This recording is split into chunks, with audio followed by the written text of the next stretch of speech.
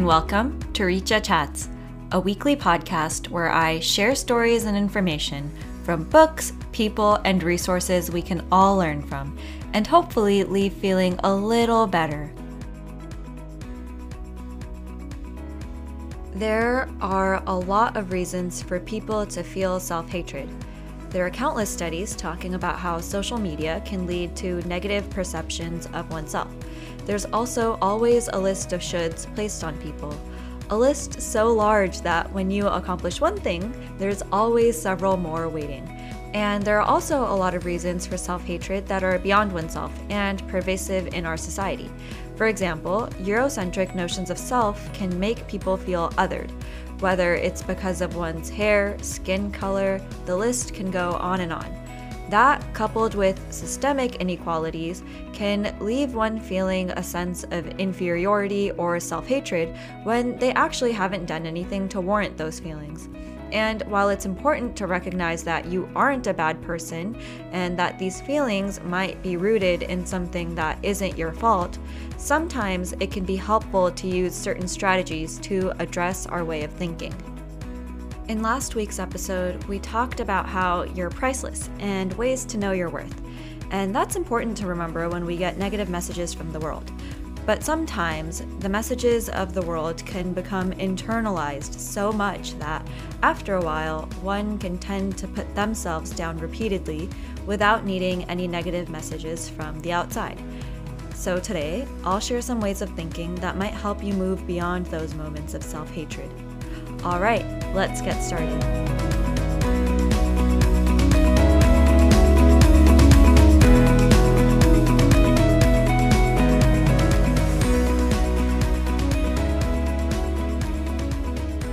One method is the cost-benefit analysis.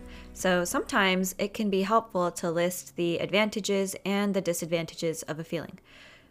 A couple years ago, I remember during the winter holidays, my whole family was going on vacation to this one place. And it wasn't just my parents, it was also my extended family as well.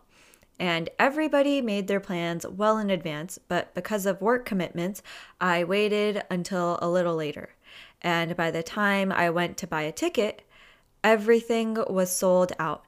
Now, I love the winter holidays, especially Christmas. I bake a lot of treats, I like decorating, I just love Christmas. Even when I take my laundry hamper to do laundry, I carry it the way Santa does in the movies. So I love Christmas. And when I came to the realization that I would spend Christmas and New Year's by myself, I was really disappointed. I think I went through the entire stages of grief. I went through the denial, like, there's no way they're all gonna go, someone will stay behind. Then I went through the anger and thought, how could they leave me? How could they do this to me? The whole bit. And honestly, I even felt like a loser. Because as the holidays approached, I saw everyone's pictures on social media, and I think that's the only time in my life I felt the fear of missing out. And all I could remember was the Grinch Who Stole Christmas, and I started to act a little like him. So I had given my family gifts in advance that year, and my brother forgot to take his gift with him. And so now it was with me. And I had bought him this really nice cologne, and I knew how much I spent on it. And so the next time I went shopping with my friends, I returned it. Ultimately, I came to terms and realized that being bitter wasn't really getting me anywhere, and that it was costing me a lot. And I consider myself to be a chipper person, and I don't like to be victimized, and thinking this way had a lot of negatives, and the only positive from being bitter was that I was proving myself to be right. So I started to think about how I could make the most of the situation. And when I started to think that way, it led to me making plans for the holidays with my friends and their families. And this way of thinking had a lot more benefits and almost no costs. So perhaps the next time you're in a situation that's making you feel a certain way or that you dislike something about yourself, it might help to do a cost-benefit analysis of the feeling or the thought. Another way to address our negative self-beliefs is through the experimental technique. I don't know why so many of my stories are about my cooking abilities, or lack thereof, but I can't help it. I'm trying to think of other examples, but my cooking lessons always end up coming to the forefront. So here it goes. For most of my teenage and adult life, I felt really unconfident about my cooking abilities. When I was in school, I remember I tried frying a few egg rolls once before volleyball practice, and the oil splattered and it landed all over one of my arms. And as you can imagine, it's really difficult playing volleyball using one arm. And so after that experience, I stayed away from cooking because I really had no confidence and I thought I was incapable and unlucky when it comes to cooking or using kitchen equipment. In fact, I've never bought or used a pressure cooker because it scares me. The words pressure and cooker just sound like an explosion waiting to happen. And I also don't own an Instant Pot because the Instant Pot just sounds like a pressure cooker masked in flowery language. Like how Chuck E. Cheese is marketed as a kid-friendly character, but at the end of the day is a rat. And so I decided not to cook for a long time until the pandemic. And I realized that as I started to cook on my own, the stuff that I was making actually tasted pretty good. And after a little bit, I wasn't so scared and I came to enjoy the process of making food. And I also realized that I could actually do it.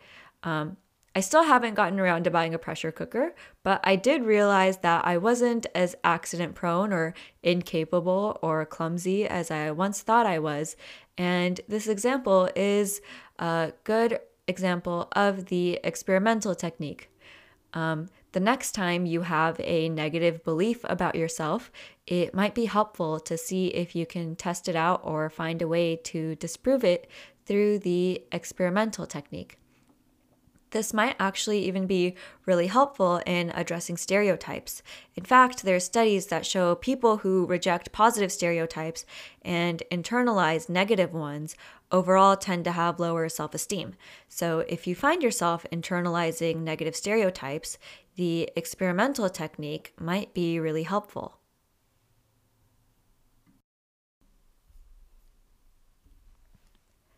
And the last technique I'll share today, and by the way, I got all of these from the Feeling Good Handbook, is to examine the evidence.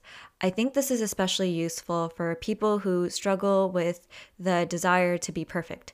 Sometimes when things don't go our way or we don't get the outcome we wanted, it can lead to us labeling ourselves based on that one outcome. But if you examine the evidence and look at the larger context of your life, you might come to see that there were so many times you won or had a desirable outcome and succeeded at a risk you took. And the most recent one might be an anomaly rather than the entirety of who you are. So if you've ever internalized a setback, it's often helpful to take a step back and see the setback in the larger context of our narrative.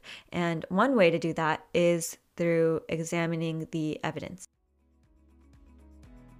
Okay, so I hope you were able to take away a few strategies to try the next time you have some negative self-beliefs. And with that, I'll bring today's episode to a close. As always, it's my honor to have you as a listener. And if you know someone who can benefit from what we talked about today, invite them to our growing family of listeners and to submit ideas for the podcast. Also, if you have a topic you'd like to have discussed, send me a voice message through the link below. I'm here to listen. You can also send me a message on Instagram, and I'll leave a link to both below. So, in today's episode, we talked about ways to address the self-hatred, but wouldn't it be nice to also practice strategies that cultivate our self-esteem? Next week's episode will do just that. Next week, we'll talk about ways to build self-esteem. I'm looking forward to it. Until then, take care, and I'll see you next time on Richa Chats.